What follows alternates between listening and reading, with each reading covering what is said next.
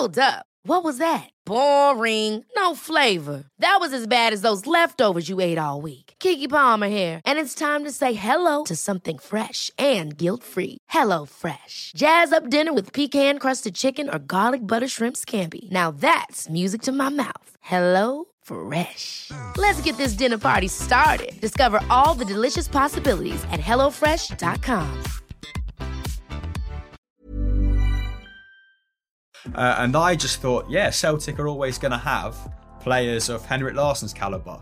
And I was sat with the Lazio fans who were all just like fucking seething, obviously. Like a boy from Leicester, I'm like, this feels so far out of whack with reality. There's no rants and raving about fucking centre-backs not scoring enough goals. Going to interview Del Piero in Indonesia, and it's like, you know, that objectively, that is a fucking cool thing to do. I have given myself to football and to YouTube and to like content for the last 5 years, and it does come at a slight personal cost. I think that's one of the biggest tricks your own mind can play on you, whether it's like a physical condition or a mental condition. It tricks you into thinking you're a member of this exclusive club. It was like having casual conversations about it that began to help, I guess, or telling my girlfriend how I really felt.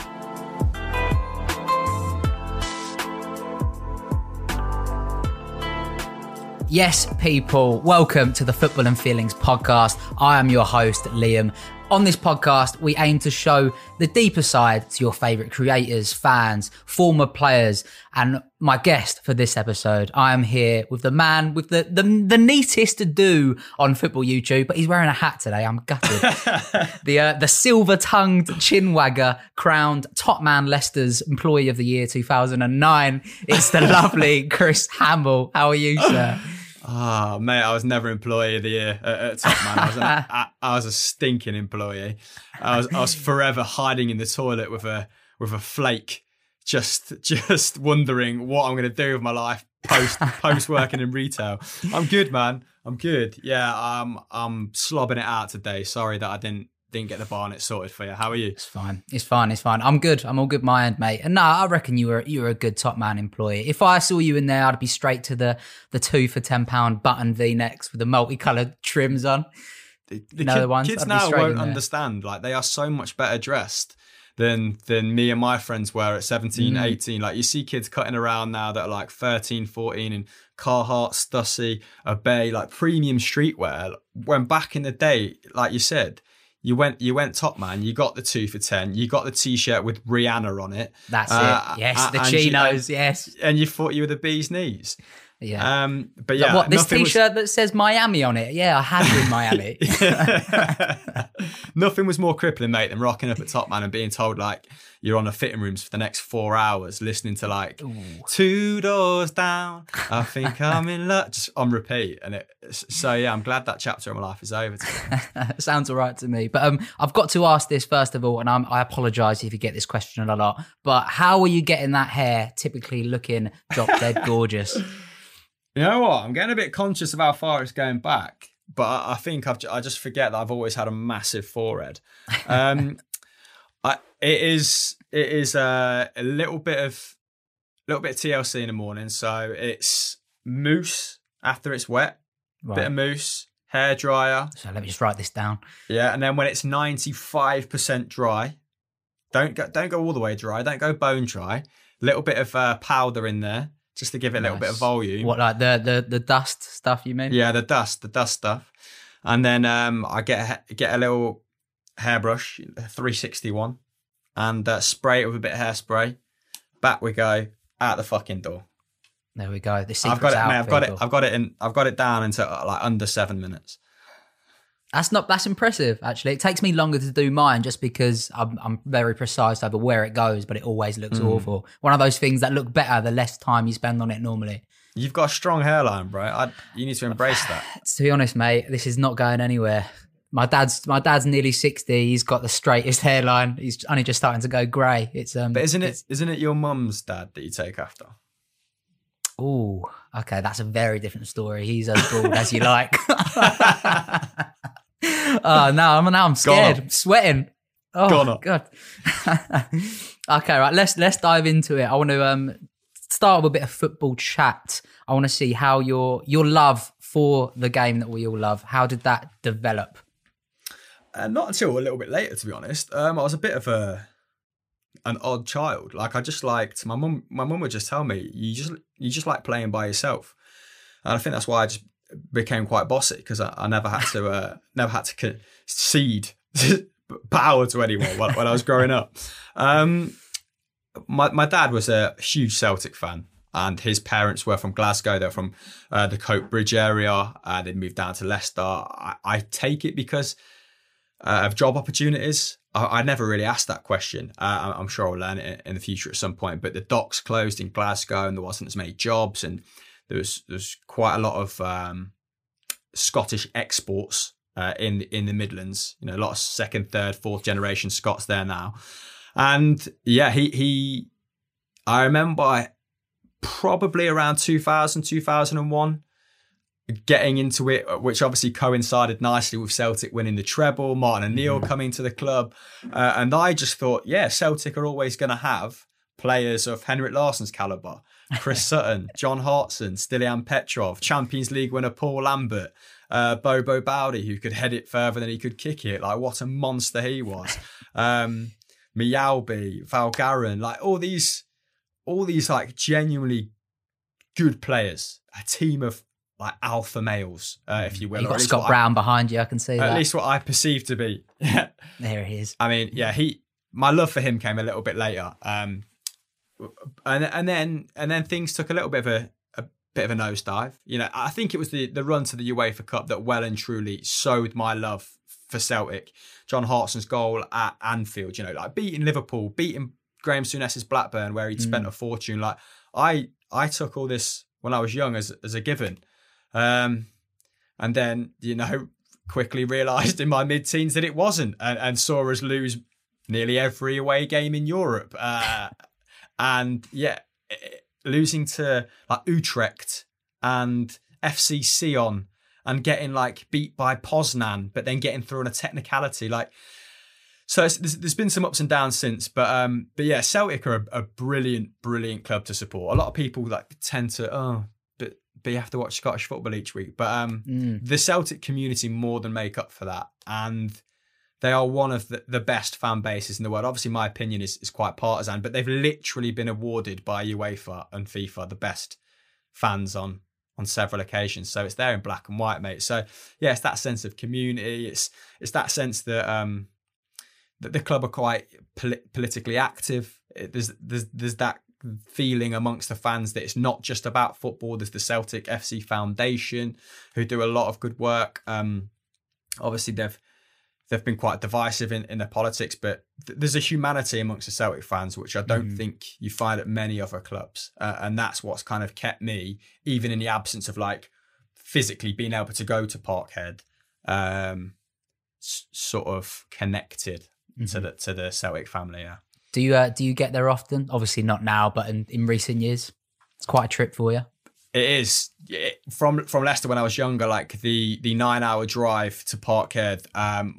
Funnily enough, my dad wasn't willing to do it to go and watch us smash Kilmarnock or St Mirren. My first game was against Aberdeen, when Craig Bellamy scored a volley at the death, I think, and we won 3-2. I don't think I've ever seen us lose at Parkhead. Maybe I'm a lucky child, mate. I was there for the Barcelona game and we won 2-1. My dad and my cousin, who I go and stay with when we watch Celtic, only told me that I wouldn't be sitting with them when we got to the stadium, and they went off to the director's box, and I sat with his friends and watched from his season ticket seat. But nonetheless, like, what an unreal night. Like, I remember looking up at the scoreboard after Tony Watt scored and seeing like Celtic 2, Barcelona 0, and just thinking, like, I'm dreaming, like looking at the scoreboard and not believing it, like just totally dumbfounded. I've seen us, you know, beat Villarreal. I mean, Nakamura, that's a good Villarreal side. Marcos Senna in midfield, and a couple of games when they've come down to Leicester was like my first taste for it. I think that was part of the deal for Martin O'Neill going up to Celtic, actually getting a couple of friendlies in against Celtic. But I went away actually to Stadio Olympio last season, nice, and sat with the Lazio fans, which obviously not as a Celtic fan because I didn't fancy getting shivved. But that was some experience because we won in the last minute. which was, again, doesn't happen to Celtic away in Europe. First time they've won in Italy. Oh, wow. And I was sat with the Lazio fans who were all just like fucking seething, obviously. But yeah, there's an anger in that fan base, mate. A politically fueled anger. Yeah. So yeah, don't get there a lot. But as I said, Celtic are such a global club that you're only a stone's throw away from a supporters club. Mm-hmm. It's ridiculous. There's one in Covent Garden that I go to, and do you know what's fucking cosmic? Seeing like fans of Arsenal and Tottenham come in and watching them be told that their game isn't going to receive preference in this bar situated in the centre of London because this is a Celtic club, and they're like, what do you mean? Like Arsenal are playing whoever, Man United, and they'll have like Celtic versus Sparta Prague up on the 70-incher, and I'm just like, yeah.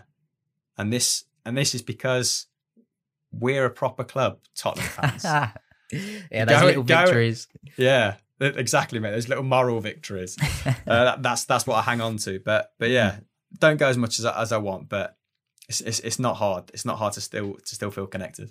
Mm-hmm. Do you feel like you have sort of flown the flag for the Scottish Premiership? Because a lot of people, like you just said, see it as underappreciated. And then at times people see it, or not at times, right now, people see it as monopolistic because of Celtic's reign. Is it a hard sell for people? I'm definitely not flying the flag. I'd be lying out my fucking teeth if I said I was flying the flag. Like, I am not. When I was younger, like I obviously in the playground, I remember when Nike announced their Sky deal, Celtic announced their Nike deal, and I walked in just like fucking Conor McGregor, as if like. I remember that specifically, using that as rationale for like, I told you we're a massive club, like we're sponsored by Nike now, boys, like drink it in. So there was that. There was those like little petty arguments that were easy to kind of win, I suppose, in the early noughties. That Celtic could easily survive and thrive in the Premier League. Now, not so sure. It is getting harder. Like the TV revenue in the Premier League is such that you can't. It's a struggle to even put together hypotheticals, right? So yeah, not flying the flag. I do think that there's much more talent in the Scottish Premier League than people probably want to admit or attest to, and there's been some obviously very good exports from Celtic and Rangers that have gone on to play very well in the Premier League. So I do think it's becoming an increasingly interesting space. Like if I was a 18 to 20-year-old in one of the development sides for the bigger teams, and I saw my pathway blocked to the first team, I would absolutely go to Celtic and Rangers, possibly even Aberdeen, Hibs. I mean, Hearts are in the second division now, so not so much them. Who is it? Max Lowe, who played for Derby last season. Mm-hmm. He went on loan to Aberdeen, got into the Derby team as a result. Now he's at Sheffield United.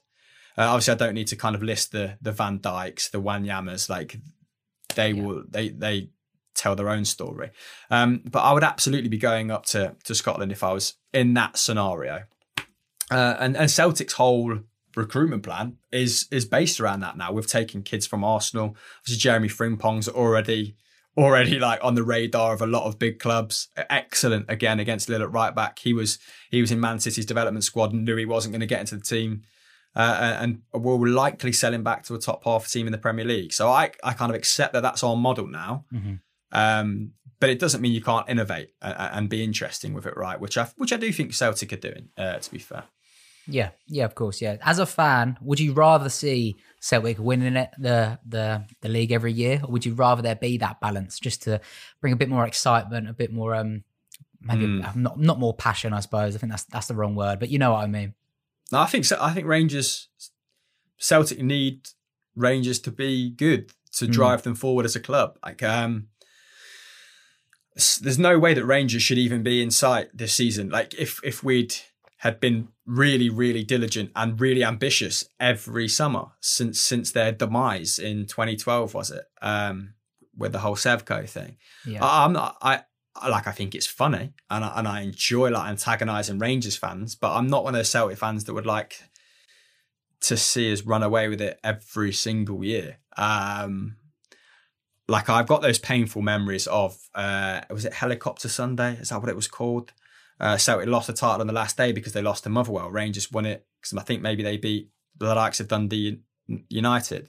And like, that's a terrible memory for me, but it's a strong emotional like memory that I can resonate with. And that's what gives you that grounding as a fan. And that's what you can draw from that. That's what you want to compare things to moving forward.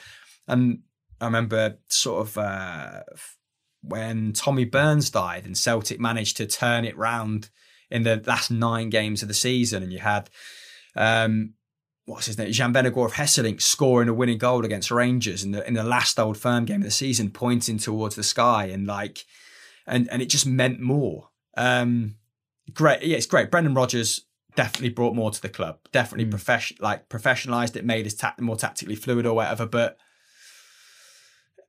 some days I just opted to watch Leicester instead, or opted to watch the Premier League instead, like because I knew chances are we're going to roll this side over. I could watch the highlights, and you know what, I'm talking about this Premier League game tomorrow, so I'm not going to go out my way to make my schedule more convoluted. But yeah, I don't mind the struggle, and I don't mind the competition. Like I welcome it. Yeah. Excellent, great stuff. Now I want to touch on life pre-Football Daily for you, sort of how you earn your stripes, really. How did the opportunity come about, first of all, to work at Football Daily? Was it like a standard application process? Or was it if you know the right person, then that helps you, sort of thing? Oh, no. I didn't really see it as an opportunity either. I'm trying to get my lighting right. Like I was very much of the opinion that I'm going to do this for 3 to 6 months and then get out of it. Like I just needed some money because I just spent all my savings going to the New York Film Academy. Mm-hmm. Because my dad passed away in like 2015, and I'd been at an advertising agency for a couple of years, and advertising is so archaic, mate. It's this like the same people doing the same job or looking after the same accounts for 10 years. And I was ambitious. All I wanted was to see progression, and it was blocked a couple of times. This senior writer saying like, I'll take you under my wing. And then someone telling him, no, you can't do that because that takes up your time. I need your time spent on this account. So just to clarify, great people there, but it's not, I don't know if, I'm not Mr. Advertising. I don't know if this is a general rule of thumb, but doesn't lend itself as an atmosphere where you can sort of grow professionally, maybe. Mm-hmm. So yeah, after my old man died, I was like, okay, I'll carry on doing this for a little bit, but I need to do something for myself. I'm going to like respond as positively as I can to this scenario, right? So I gave it kind of, 8 to 10 months afterwards, and then did a 3-month filmmaking course in New York, because one of my big regrets at university was not doing a more practical course. So I picked my university course pretty haphazardly. I actually had Chinese studies in there as well to start with, film and Chinese studies. Like, why not? The mind boggles me. Learning Mandarin turns out it's pretty fucking hard. It is. Yeah, I've tried for a year and it is very difficult. It gets harder as well somehow the more you learn. I was absolutely fucking off my face in a Chinese restaurant in Soho the other day, and I was just trying to read off everything I could remember, and the waitresses and waiters were fucking pissing themselves. I was just like, I like swimming. My mum's a lawyer. Like out loud, that's all I could remember. I like hamburgers. But yeah, just to go back to your point, I was disappointed that I hadn't done something more practical at university, because that's where I excelled. Like theory, essays, like I could get by. Like I was naturally like reasonably intelligent, but like I didn't excel, didn't necessarily push myself in that regard. It felt very arbitrary. Like, why am I writing this essay about how Ang Lee's The Hulk relates to the current political climate in whatever. So yeah, I wanted to do something really hands-on, and New York was incredible, mate. Class. Like, even thinking about it, like I can almost feel it. I remember one of my student videos, I put out something on Backstage. It was a website where you basically go and find young directors, go and find young actors, and like overnight I had like 200 applicants, And then like the next day I was doing like, what are they called when you have people in? Jesus, I've just forgot the term for it. Like auditions. Okay. And like people are auditioning to be in my student film, and I'm sat there like, Billy Big Bollocks, and they want to be in this, and they're like going through these roles and monologues, and I'm like a boy from Leicester, I'm like, this feels so far out of whack with reality. Like I'm like, and it just kind of pinged in my head like, oh, this is how things happen. Like it's not necessarily that these things aren't available to you. It's you're not in the right place, or you're not surrounding yourself with the right people. And like you can take yourself off to the opportunity. Like your physical location does matter. So when I had that sort of brainwave, I was like, fuck it, let's go. I've got to go to London. It's the only city in the UK that compares. And how I found Football Daily was just came across them on this website called Production Base. It was like editor needed to create football videos for YouTube. And I was like, fucking hell, if I can't do that, I can't really do much. So it's blowing me out. So, spooky. So I eventually just, I submitted a CV. One of my interviews was like, how many of these 10 footballers can you name? And it was John Babb teeing me up with this like Word document. And I got 10 out of 10. And then I changed fucking, who was it? Oh, John Altridge to, who did John Altridge play with? Ian Rush. I got them two mixed up, and they were like, "No, that's fine. Like, that's pretty niche. Clearly, you know your football." And got the job. And I was a competent editor then. I wasn't great. Like I'd done it at university. Like I'd I'd volunteered for the student television station, and a lot of guys there had imparted wisdom into me that I hadn't learned on my course. I did learn sort of the essentials of filmmaking and narrative and that sort of stuff in New York. So I had an okay skill set, but they weren't, the money was low. So like they weren't looking for anyone with great experience. And along I came and we sort of took it from there. And the reason that we were able to take it to another level was just because we got from there on in, it was just like complete kind of creative freedom. And it was me, Pat, and Joe to start off with. Yeah. Great stuff. I want to touch on your experience in New York, because that's a place is top of my list at the moment of places I want to go. I imagine for you there was this unreal feeling of being in one of the world's biggest creative bubbles at that point, especially for you to try and hone your craft. Do you remember that whole experience very vividly? And also, was it the thing that you needed at that stage in your grievance period after your dad passed away? Did that help you sort of expand your look on life as a whole? No, that's a great question. I definitely needed something to look forward to, like a belief that it's not all just going to be this black hole of despair. Like I think that's how generally I respond to shit's going wrong. It's like, let me make a list and let me get as much of this list done as possible in as little time as possible. Like, let's just get to fucking work. So I needed something to look forward to, for sure. And like I said before, when I think about New York, I don't think I comprehended at the time how special it was, but it was special. And I got the rub of the green. Like I ended up staying with some really eccentric people and people that you can be in a big city and feel alienated, right? Like when I first got there, I felt like Stuart Little. Like I'd never seen a fucking skyline like it. Like it's so claustrophobic. It is literally falling down on you. And you can easily, like I said, feel alienated or a little bit overwhelmed. But I ended up staying at, I found this house in the financial district on, what's it called, Airbnb. And I knew that it was going to be a little bit bohemian because it was called the Tree House on Airbnb. But when I got there, it was fucking ridiculous, mate. Like this woman, Leah, who's this like, I think her handle on Twitter or Instagram is like the Jewish cowgirl. She's like playing a guitar on top of a horse. And she sent someone out to come find me. They took me off to like Justino's Pizza, it was called. I had a great pizza, like slice of pizza when I first got there because I was starving. And they took me back to the tree house. And they were like, fucking fly in my room. They're like, this is your room. And I was like, all right, cool. Like, who's that sleeping on the sofa though? That was like 10 yards from my door. And they were like, oh, that's, what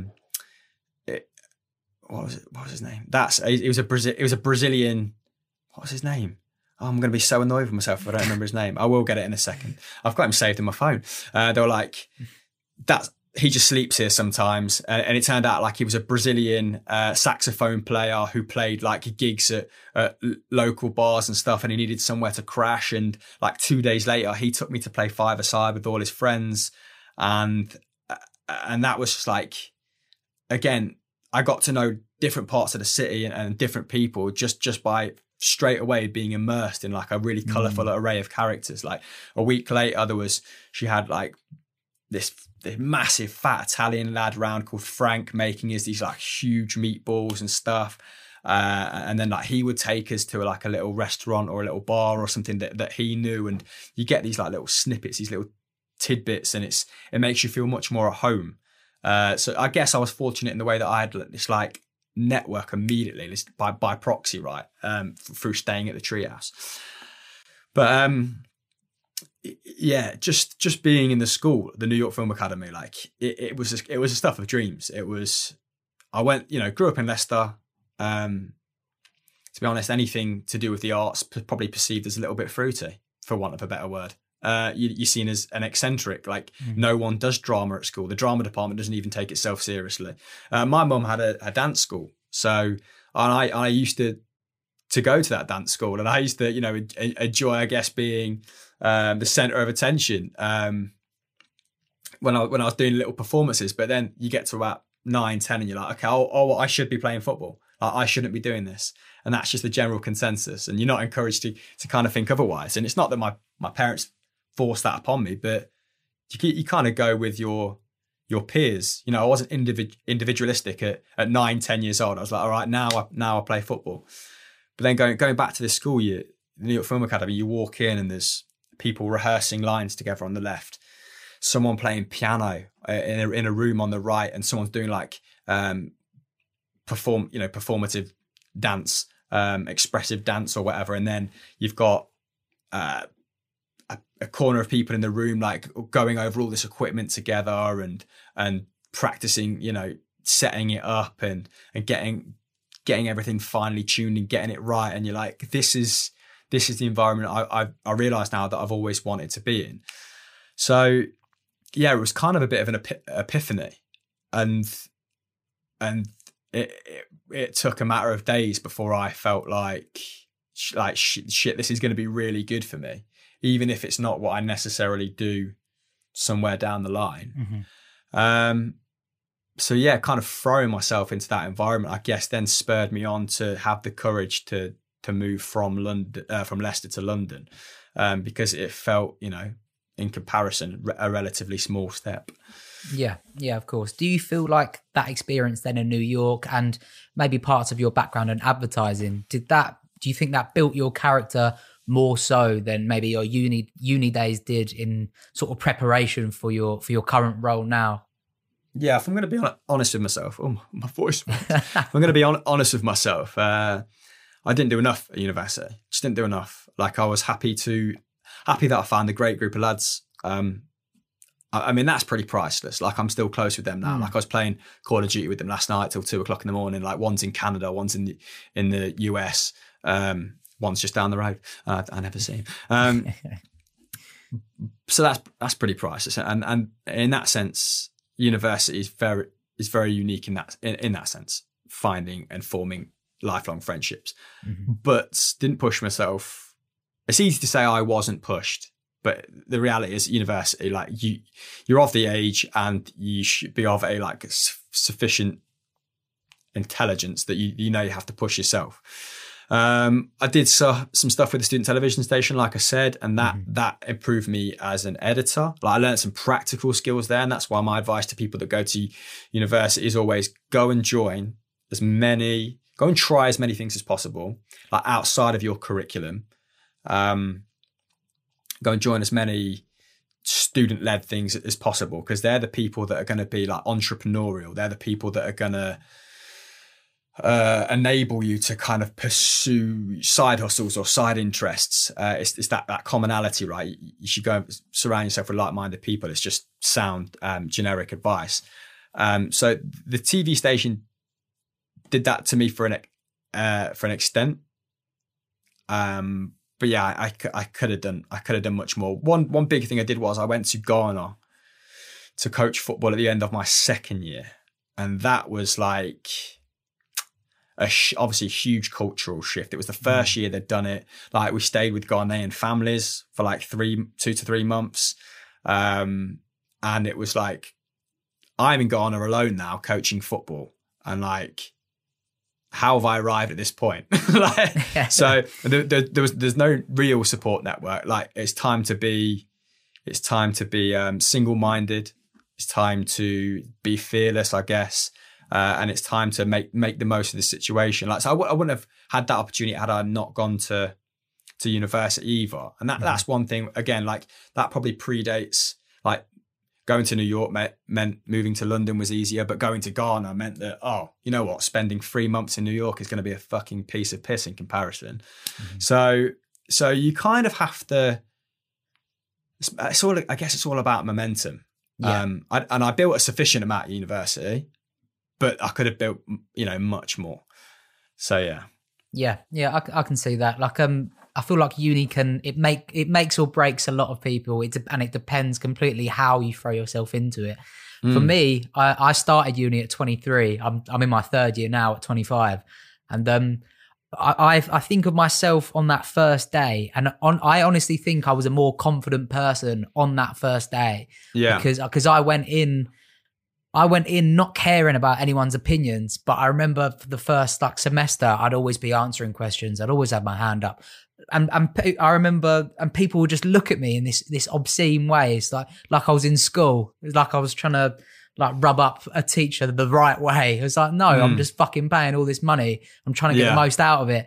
And sort of subconsciously, I guess my confidence took a knock on top of that, which is a shame, really. I've only really thought about that recently, which I'm currently trying to flip that round again and to build it back up. But I think it can make or break people, but you do have to throw yourself into everything possible.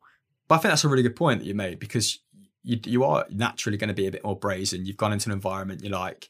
I mean, it's good that was your attitude anyway. Like, I'm going to kind of own this, right? And then you have to go through that little cycle of, it's my attitude or my approach has been met with some resistance. Like, now what do I do? And the fact that you're pushing back is the right thing to do. Like, I think you probably, I suppose it sounds you out as a slightly more kind of like emotionally intelligent person, that you're aware that was someone's reaction to you, right? If you just gone ahead and steamrolled everyone, true. That would probably sound you out as someone that maybe wasn't receptive to other people around them. So there's different ways you can look at that and approach that. But how is it doing your third year then from home, I assume? It's annoying. I'm in uni 2 days every other week, so there is some face-to-face interaction. But for me, one thing that I'm quite big on my own self-development. I used to sort of resist it, but now I understand the importance of it, and I've definitely noticed that my motivation has taken a hit working at home. I like to be around people. I like to be in an environment where that's the time for work. That's the time and the place for me to forget about everything else. Whereas now, you're finding this as well. Like, the lines are so blurred. So you're waking up and you're sort of working where you're eating, and then you're sleeping where you're doing some work at the end of the day. Is that something that you've struggled with a bit? I think it's a really good point, and I'd be lying if I said that. Like, at first, I sort of thrived on it, because it was like in the office, there's such a stark comparison being on your own and working in the Football Daily office, which at times was like a sixth form common room, because it was just a bunch of lads that it was like the lost boys, just unruly. Like, people would get their work done, and that energy would like definitely help to kind of fuel the culture which built the product, right? But you could probably, if we're being honest, get done what you got done in 8 hours in the office, done in 4 hours at home. So there was that initial kind of burst of like, oh God, I feel like I'm so efficient. I'm flying. Yeah. Like, but that's not necessarily just a like unequivocal positive. Like you then start to miss the interaction a little bit, or you can't get that energy by like proxy by someone, you know, cracking a joke, putting a song on. Like you do have to be much more disciplined in your own approach.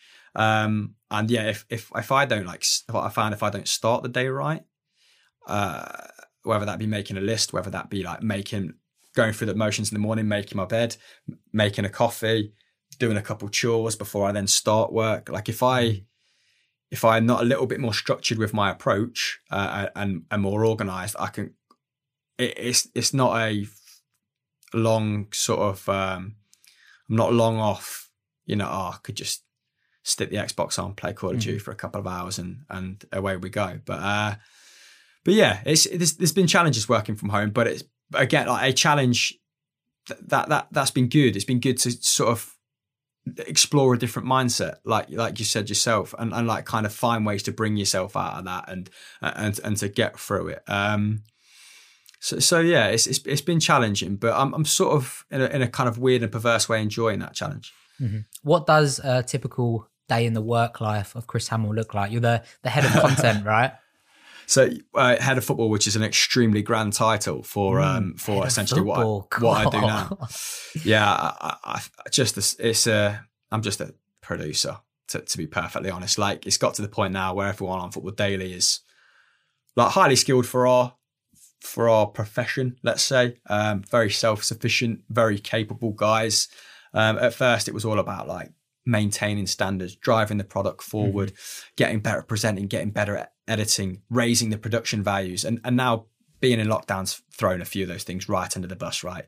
So we worked our arse off for 2 years to have a studio and to shoot on a studio or in a studio that we were proud of, that where the backdrop wasn't a fucking manky old green screen, and where, you know, we didn't just have a picnic table with some newspapers spread in front of us. We had chairs that we'd brought, you know, and a set that we'd loosely constructed. But we don't have that now.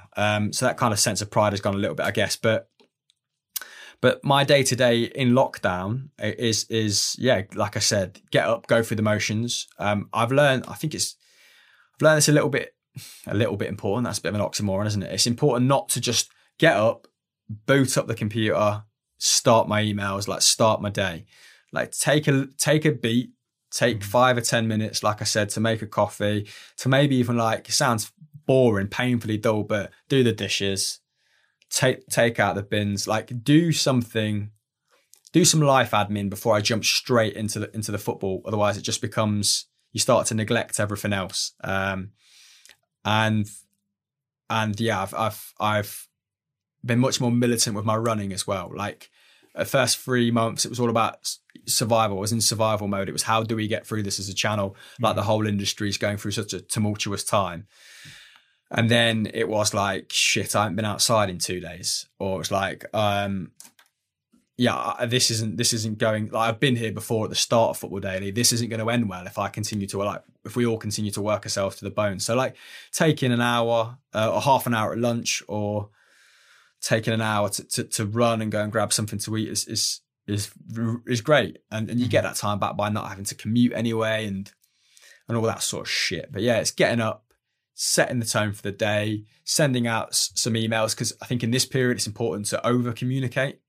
So it can feel like you're micromanaging people, or that you're like telling people how to fucking suck eggs, but it's like important to over communicate in a lack of like physical presence. So it'll be send those emails. It will be prepare adequately for a show, like get a show shot, give yourself enough time to send that over, which is like something I'm not to think of. It's like sending over a fucking WeTransfer file that takes 4 hours because my internet's shocking. And then it's kind of thinking about, you know, what tomorrow looks like, or what next month looks like, or why is this show underperforming?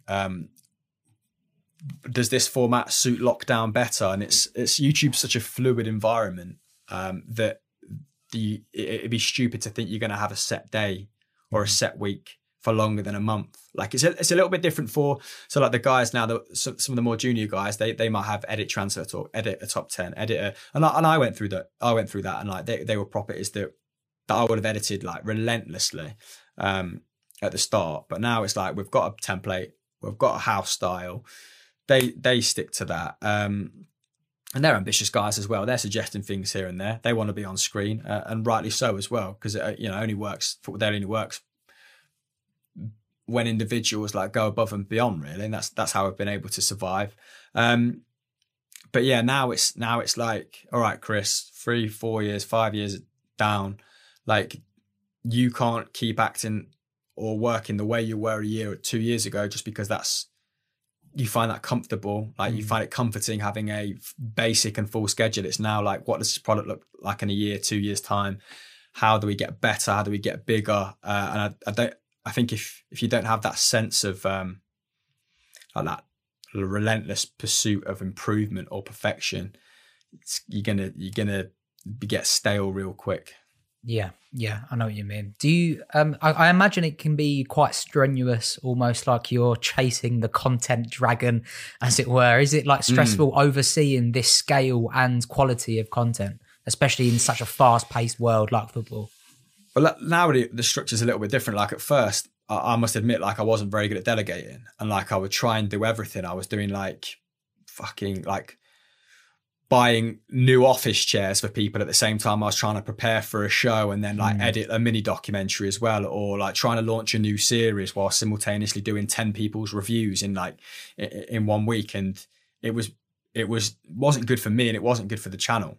So I had to learn how to delegate. I've got an excellent team we don't really do top to bottom. We've just got an excellent team, and people are pulling their weight in lockdown. We've got rotas for who checks what on what day. Everyone's very accountable for their own stuff. So I don't feel the need to like child mind people. I might watch things here and there, massage my own ego, make sure it's up to my standards. But yeah, it's more so about like, you've kind of caught us at a weird time. It's more so like, right, we've kind of survived lockdown. Some of our rivals haven't. We've been fortunate enough to survive. Like we're now a bit more robust because we come under the Sky umbrella. But what does the space want from us now? What is going to thrive in the space? Is this product now old hat? Like we replaced a bunch of that stuff. Like, and you see younger, like upstarts doing really well on the platform. Is that and they're coming to replace you? Like, make no fucking mistake about it, if you don't keep ahead of the game. So that's what we're kind of going through right now. Like maybe a little bit of a cultural transformation, but I think that's what lockdown's brought on for loads of people, right? Like the need to kind of look within themselves and question themselves and how they're doing things. So I suppose that's been one of the more positive ramifications. Mm-hmm. Yeah, as a consumer of the channel, it seems to be like the perfect balance between almost, it has like a fan channel feel due to its like informality in places, but it has a very journalistic approach. Like there's no rants and raving about fucking centre backs not scoring enough goals and stuff like that. But is there like an overhanging brand value that sort of represents that at Football Daily HQ? Yeah, for sure. And it's a really good question, mate. And we've always tried to, from very early on, have a statistical analysis at the heart of what we do. And that's not, it's basic statistical analysis. It's not like really, really, really granular, in-depth stuff, because you don't want to alienate the every fan. But we did identify very early on, and I think this is probably what separated us from some other rivals or other platforms or forms of media, that I think the fan was just smarter than pundits and mainstream media were giving them credit for. Like, I think they were ready for more than just kind of top line surface superfluous analysis. Like, oh, this player runs with the ball, he takes up a good position there, he shoots, and all of a sudden, like this team are winning. My doorbell's just gone. That's weird. Am I expecting any post? I don't think so. I'm going to ignore it. Go if you want, mate. Don't worry. No, but do you know what it is? I end up getting all my neighbours' parcels for them. Yeah, no, fuck that. You know what? Right, fucking hell. This isn't going to be for me. I'm going to be fucking furious. Be a good person. All right, come in. Fuck me. We'll be back very soon, folks. I'm just waiting for Chris Hamill to get the door. Not a parcel from me, I'm afraid. I should have thought about that. That would have been great. I can see myself in his Scott Brown poster. It actually was for me, so I've mugged myself right off there. Where were we? We were on sort of the difference between Football Daily and your traditional sort of fan style channel. Yeah. So now I've picked up my parcel. Let's crack on. We recognise there's a lot of like sensationalism out there, a lot of content fueled by drama. And while there's always going to be a place for that, we didn't want that to be about us. Like we wanted to be a little bit more measured, a little bit more professional, I guess, although there's been some highly unprofessional moments littered throughout our existence. There's an out of context page for that, isn't there, I think? And people responded to that. Like they responded to sort of the, I don't know, as trying to be a little bit more, the way I originally kind of started off was let's give people like pub ammo, right? Let's make them feel like smarter, better, more well-informed fans. And I think people just appreciated that. Like the content wasn't about us. Like it was always to add value to the audience. And it was, and that is something that has remained very central to our offering, right? Like if the fan's not learning something new, chances are it's not good content. Mm-hmm. I like that, pub ammo. Yeah, I wrote that turn of phrase. Has the Sky takeover changed too many things? Because it does feel like Football Daily were ahead of the curve in some aspects, and now we see it quite often these days, like the more traditional channels sort of replicating that fan feel, but again with this like a similar approach. But has that changed much? Yeah, like mainstream media is definitely like we have lost our edge. Probably because mainstream media has just got much more intelligent, and maybe Sky took some learnings from us. Particularly, I think probably with thumbnails, how to really sell something on YouTube, right? Because how YouTubers did it and how the mainstream media did it was so far out of whack. I think they became a little bit more a lot more intelligent with regards to how to proliferate, how to prosper on these platforms. And it wasn't necessarily taking a linear approach, taking a TV approach and just plopping it on the platform. It was like, no, it's its own language, it's its own discipline.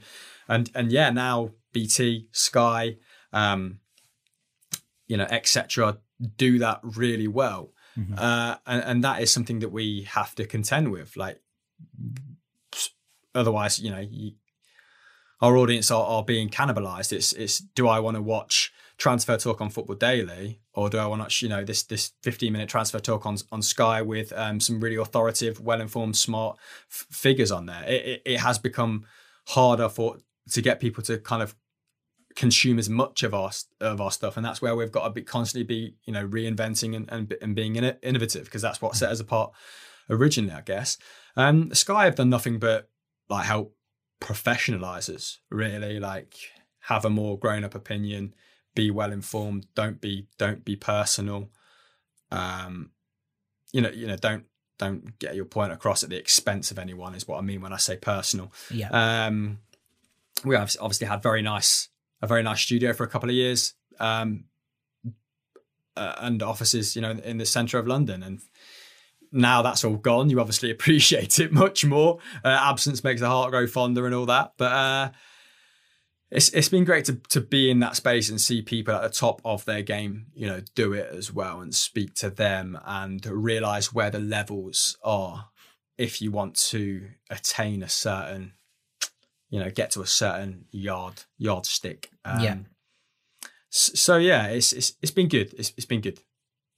Awesome. I hope this isn't a contentious question at all, as I'm not trying to get you in trouble in any way, but working on such a huge platform like Football Daily, like 1.8 million on the main channel, do you ever feel like an urgency to augment your own social value away from these platforms? As in, like, obviously you have like your own podcast, like with Chinwag. Is there that does that sit in the back of your minds that you need to grow your own following whilst not taking liberties because nothing lasts forever, if you know what I mean? Yes, it's again like another good question. Yeah, I think you're always conscious of like how much am I worth as an individual to the larger scheme of things, right? And I think it's a difficult one to answer because what has been central to Football Daily's success has been a bunch of individuals willing to go above and beyond, willing to work themselves in the ground in order to make this work. But like I said, nothing lasts forever. Those cultural values are only relevant until they're not, right? Like after Sky took over, it was no longer acceptable to pay a bunch of 20-somethings, pittance to work themselves to the bone. So you do have to evolve. When people have or find a degree of success, they will reevaluate their own position naturally, and that's healthy. Mm-hmm. As long as you're not being like egotistical with it. Like we know that we are more than the sum of our parts. Like people want to watch on Sunday Vibes, me, Joe, Pat speak about football together. Like that doesn't mean that I think I can go and make a football show, do 100,000 views a week of just me talking about football. Like that would just be just a warped perception of reality. So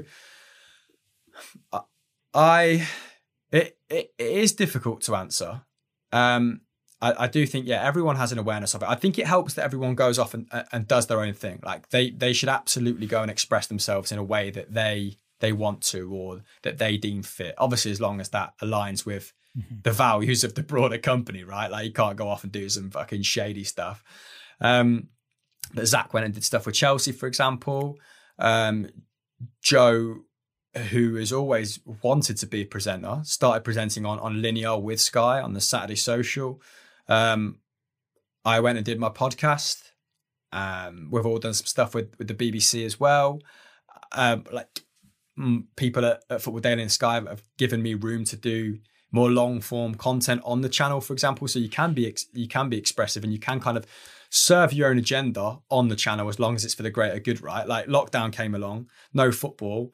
I kind of, want to be a documentarian, like interviewing people, rather than presenting in a traditional sense. And it was like, all right, let's do a 20-minute video on Adriano because I'm interested in it. I love Brazilian football. I love Adriano. Can I make our audience love it? And if I can carry on doing stuff that I love on our channel and sort of like everyone wins.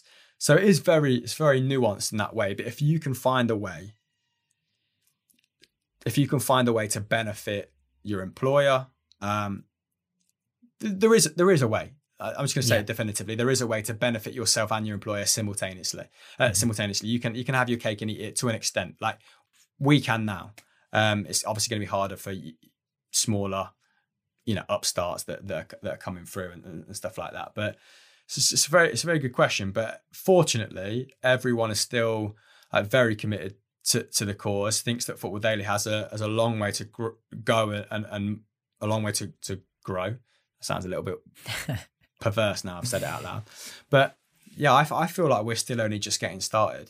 Like we're still making content from our bedrooms, like, which is not a slight at the progress of the channel, but it's like there's some very sharp minds in the channel, and they could be shaping content like across the spectrum for some time to come. You've been able to experience a lot of cool shit since working on the channel. Is there a highlight for you, or do these moments maybe pass without you being able to truly appreciate it because you're in that work mode? That's definitely an element of that. For sure. Like I'm probably not as good as others as enjoying the moment, and it's all about like, okay, but where does this lead? Like a good example of that was going to interview Del Piero in Indonesia, and it's like, that objectively that is a fucking cool thing to do. But then I'm on the trip thinking, all right, while I'm on this trip, how do I get Heineken, or they own San Miguel at the time as well, I think they still do, how do I get them to sponsor some content like off the back of this? How do I secure Football Daily's long-term future, like using this moment as leverage maybe, or this piece of content as leverage. So it's not like, I'm going to kick back and enjoy the success of like how we've got to this point. I can get a little bit obsessive and a little bit, I don't know if it's counterproductive. I suppose it can be, but yeah, there's this, and there's moments that are like really fucking cool, like you say. The before and after isn't so fucking cool. Like waiting 8 hours to interview Dani Alves in a hotel lobby. Like people don't kind of see that side of it. That's not cool. Interviewing him, he was an absolute gent, by the way. He'd been in this tiny room, burning up, the most celebrated man in football, most trophies. And he'd been talking to big media for hours and hours. We got there, like lovely as you can ask for, smile on his face, joking around with us, trying his best to answer in English.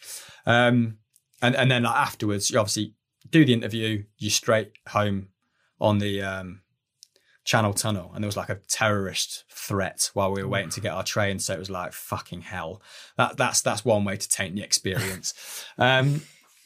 So yeah, this. I think I'll probably have a greater appreciation of that stuff when I want to sort of slow down a little bit or take stock or evaluate my own position or something like that. But that's definitely happened a bit more in lockdown. Like I was doing some throwback pictures on my sort of Instagram timeline. It was like, oh, look at when we didn't have a clue where we were going with this or what we were doing, and we somehow got 6 minutes with Thomas Muller. Like that is funny. Like how did that happen? And stuff like that. So there has been some really cool experiences, but particularly India as well. Goa was fantastic, and hopefully there's a lot more to come as well. Yeah. Mm-hmm. You were talking about there, like the time you were waiting in lobbies for hours and hours. Is that one of many struggles that maybe like the viewers don't see off camera? I'm sure there's a lot of tension at times to meet deadlines and things like that. Yeah, I wouldn't call it a struggle. Like it's still a privilege. Like if I started, if I labelled that a struggle, I'd just be out of touch with reality, wouldn't I? I'd be a proper dickhead. So like that it's boring. And it's obviously a little bit like, yeah, I think boring is probably the perfect way to sum it up. But it's all part of the bigger picture. Like the interview and the waiting is still part of the interview, if you get what I mean. So it's you can't really separate them to that degree. And it's also like, all right, guys, you've got over 1 million subscribers on YouTube, but here you are in the wider world. Like you've been living in your own little bubble in the center of London, making all this content, feeling like you're the center of the universe. But guess what? You're the last on this list. You're the least important guests here. And you will get whatever time Dani wants to give you at the end of the day, and you will be happy about it. And it's like, that's good. It's good to sort of swallow that pill. Like it keeps you, this fly is absolutely getting it. Yeah, you got to have that sense of humility, and those kind of things keep you in check. So if you're just walking in, interviewing and walking out, I think you come away from the experience like as a less well-rounded person, I guess, because I think YouTube is quite insular, and like I'm not really like someone that wants to be a YouTuber, but like things are now happening with obviously KSI and Logan Paul, where it's like, you can't ignore it. It's just become like, they've obviously kind of fueled this sense that like YouTube is the kind of like center of the media landscape. And it's very easy, I think, to get caught in that and forget that other things are happening. So yeah. Okay. Before we move on to the last part of this podcast, I want to know what sort of player is Chris Hamill? Limited player. Fucking limited. Are we talking like Kim Kallstrom limited, or are we talking like, I don't know? I'd be delighted with a Kallstrom comparison. Like, I'm distinctly average, and I've never been anything other than that. Like I've made up with some of my deficiencies before with like general decent fitness. Not when I was playing for Football Daily. Jesus. No. The fitness was terrible then. Yeah, in those games. Chasing Paul Merson around. Oh. Like I couldn't even get like a 50-year-old Paul Merson who's like still got it. Yeah, absolutely. Like knows exactly what I'm going to do before I do it, and exactly like how to evade me with like half a knee. So yeah, I think I probably played my best football Sunday League like when I got back from university with my friends, just like a team of like boys I'd grown up with who were good footballers, but didn't necessarily subscribe to that like football culture, which I still, you know, can find a little bit cringe at times. They were just well-rounded people, had their own shit going on. Like we didn't like go and get absolutely fucking off a face like every Saturday or Sunday after a game. Like it was all quite nice and civil, and and like playing CDM, like covering a back four, being all right with taking a ball off them and just giving it to a better player. But yeah, so extremely limited, but a bloody trier, mate. That's Matthew Flamini, pretty much, but that's comparison. That's spot on, mate. Flamini, who Wenger signed because he was like running 14 kilometers a game. He was like the only person in Europe that was running 14 kilometers a game. Oh, what a beautiful man as well. Okay, on to the last part of this podcast. We're going to pick up the pace with some quick fire-ish questions. I call them long ball questions because they're straight to the point. They're direct. Are you ready? Nice. Go on, mate. Apart from football, what are you passionate about? Film, TV, producing, editing. What about outside of that realm? Outside of the media realm, is there any passions that are burning? Plants, for example, I can see behind you. This is a lovely little number. Oh. My girlfriend buys them and I end up looking after them. I need to be more interesting. I need to be more dynamic. Like I have given myself to football and to YouTube and to like content for the last 5 years. And it does come at a slight personal cost in that you are more boring. Outside of those things. Yeah. I like traveling. I'd like to do more. Like I do a bit of volunteer work, not enough, by the way. And I have causes that I'm passionate about, you know, like homelessness, and what else is it? But I mean, I donate a certain amount of money to charity, like, and do one thing a year. That doesn't really qualify me as like someone that does something about something they think they could feel passionate about. Outside of football, outside of media. You've just stripped it all back. It's there. fine. Yeah, it's fine if that is the case, though. I don't want to give you like a really generic answer, though. Like, traveling and reading and no one's passionate about reading, are they? I don't know if I believe that. And like the environment. There's I don't give myself enough time outside of this to give you a legitimate answer for that. There's plenty of interests, but nothing that I've cultivated into a passion. Well, that leads into my next question. Do you think you have found your life purpose? I think I'd like to think of this as like a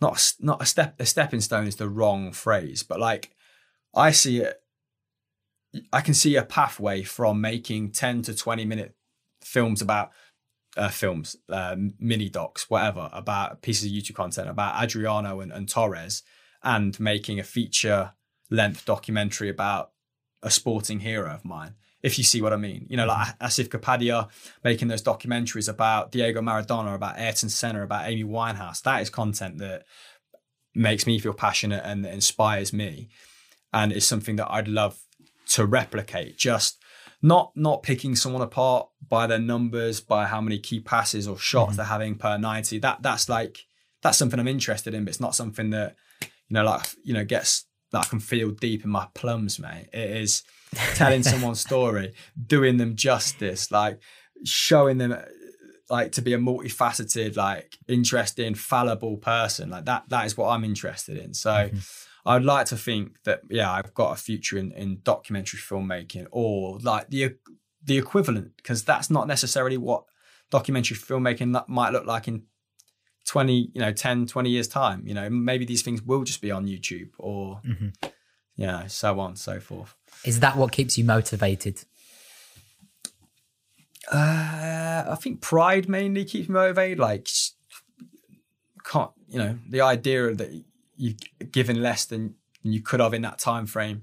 I think being like, remember when I was doing the Torres piece, and there was like Luis Aragonés, the Atletico Madrid all-time top goal scorer, the manager that led them to the Euros, that sort of started that kind of when they won the Euros and the World Cup and the Euros again, started that whole chain of events off.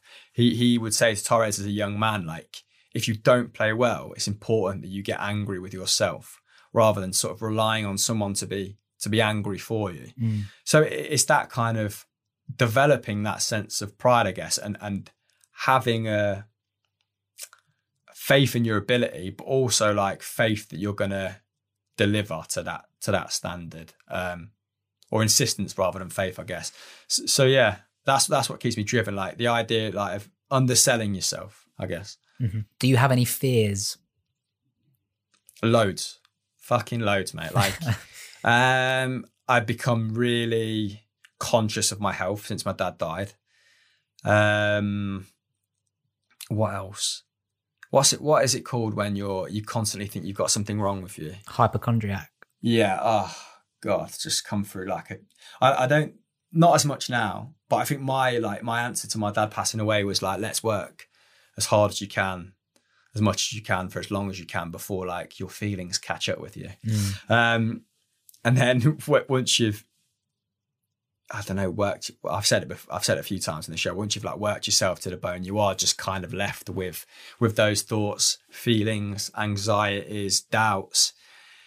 And yeah, I was a little bit unfortunate, and I had like a stomach issue for like a year, and it was weird. I had some like weird bacteria in there, and it was like a combination of that and like, I don't know, maybe IBS or something that was like making me feel like travel sick every day for a year, and that kind of really chipped away at me. That made me feel fucking awful.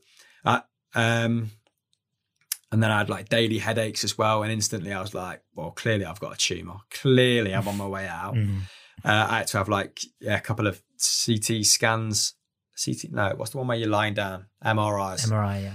Yeah, and they were just like, you've got, just something called new daily onset headache. Like, would you like to take a tablet every day for the rest of your life? It's going to make you less resistant to exercise. I was like, no, fuck that.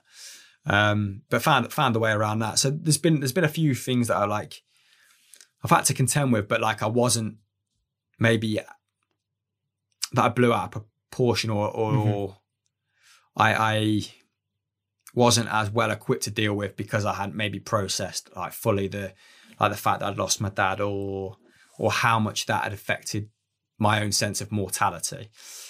Like, I suppose like when the person that is like you grow up, who you perceive as like your last line of defense, right? When you lose that naturally is going to make you feel more vulnerable. But I didn't feel that instantly, and it was like I felt that incrementally and slowly over time, and like it just crept up on me, and I didn't notice, and then that sort of manifested into everything that was wrong with me, or I felt what was wrong with me, was Googling, was obsessing over, was letting that distract me from being the best presenter, editor, manager, whatever version of myself that I was or could be. And it was like having casual conversations about it that began to help, I guess, or telling my girlfriend how I really felt, or I think there's a big groundswell of it at the minute of like being able, young lads, I'm not that young anymore, 28, being able to talk to it like with their friends, and there being a sense of relief, like that their friends are obviously going through the same sort of things, and your problems are never quite as like niche or whatever as you feel. I think there's like a growing acceptance or like a growing sense of like encouragement to like have those conversations with one another, which is good, which is helpful. But yeah, it's taken me until like my late 20s to process it in a healthier way, for sure. Yeah, I think that's one of the biggest tricks your own mind can play on you, whether it's like a physical condition or a mental condition. It tricks you into thinking you're a member of this exclusive club, whereas actually loads of people are part of this club. You just don't know they are until you speak to people about it, right? That's a great way to put it. It's a really good way to put it. And like, I guess pride playing an issue in that as well. Like if you I probably felt that after my dad had died, I assumed his responsibility or his standing in the family, and like me showing any sort of weakness would be doing him a disservice, or like would be unacceptable in the face of my mum or sister's grief, or something along those lines. A sense of like nobility, I guess. And it's not. It's just fucking bullshit, isn't it? Really. I mean, there is holding it together for the people, and there is an ability to that. Like I'm not dismissing it completely. Like, you know, fucking single mums raising 3 kids and like holding their shit together for the sake of their children. Like that is, of course, very, very noble. But like not sharing that when you can, or being unwilling to have that conversation because of like perception of self, like it's not helpful, it's not constructive. But yeah, I think you summed it up really nicely. Yeah. Okay, final question of the day. We'll end on a positively reflective note. What about yourself are you most proud of? Fuck. Scored a real good goal a few years ago. Other than my hair? Other than the hair, yes. I often think, and I feel like I have to precursor this with, it sounds a little bit soft. No, but I'm increasingly grateful for the relationships that I made when I was younger. So, and everyone thinks their friendship group is the best, right? And that's how it should be. That's absolutely how it should be. But like being friends with the same like 15, 20 lads, having those relationships endure, and then thinking about like why do I have such a good network? Like why is that endured? And then like bringing it back to my dad, and like him always letting us in the house, you know, always being able to use the living room to watch the football, or like creating this, you know, like mecca away from, you know, life's responsibilities and growing pains and whatever. And I think you start to appreciate things like that more, like these small decisions that have massive ramifications. So yeah, would I have had these relationships that, you know, next year, 2021, there's like 25, 30 of us going to South Africa for my best friend's wedding. And the fact that is even happening is something that I'm extremely proud of. And I still don't fully know why.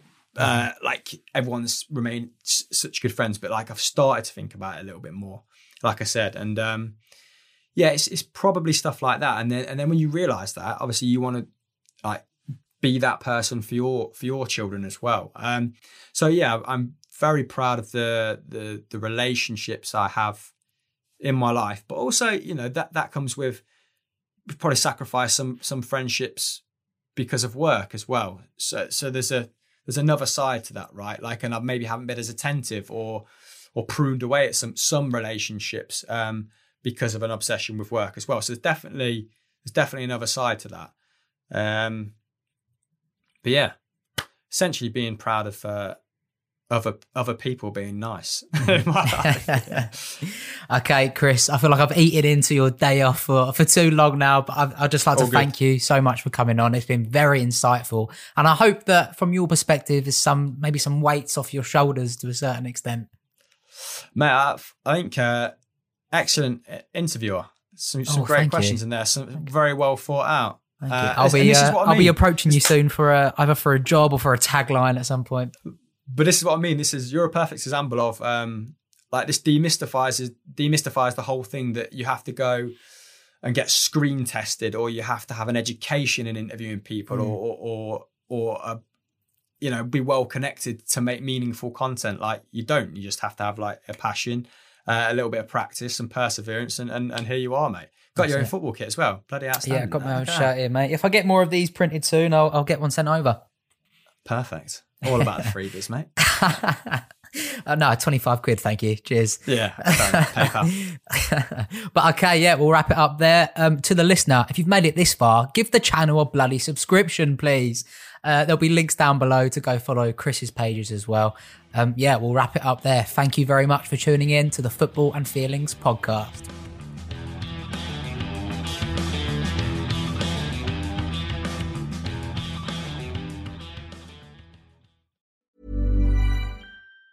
Planning for your next trip? Elevate your travel style with Quince. Quince has all the jet-setting essentials you'll want for your next getaway, like European linen, premium luggage options, buttery soft Italian leather bags, and so much more. And it's all priced at 50 to 80% less than similar brands. Plus, Quince only works with factories that use safe and ethical manufacturing practices. Pack your bags with high-quality essentials you'll be wearing for vacations to come with Quince. Go to quince.com/trip for free shipping and 365-day returns.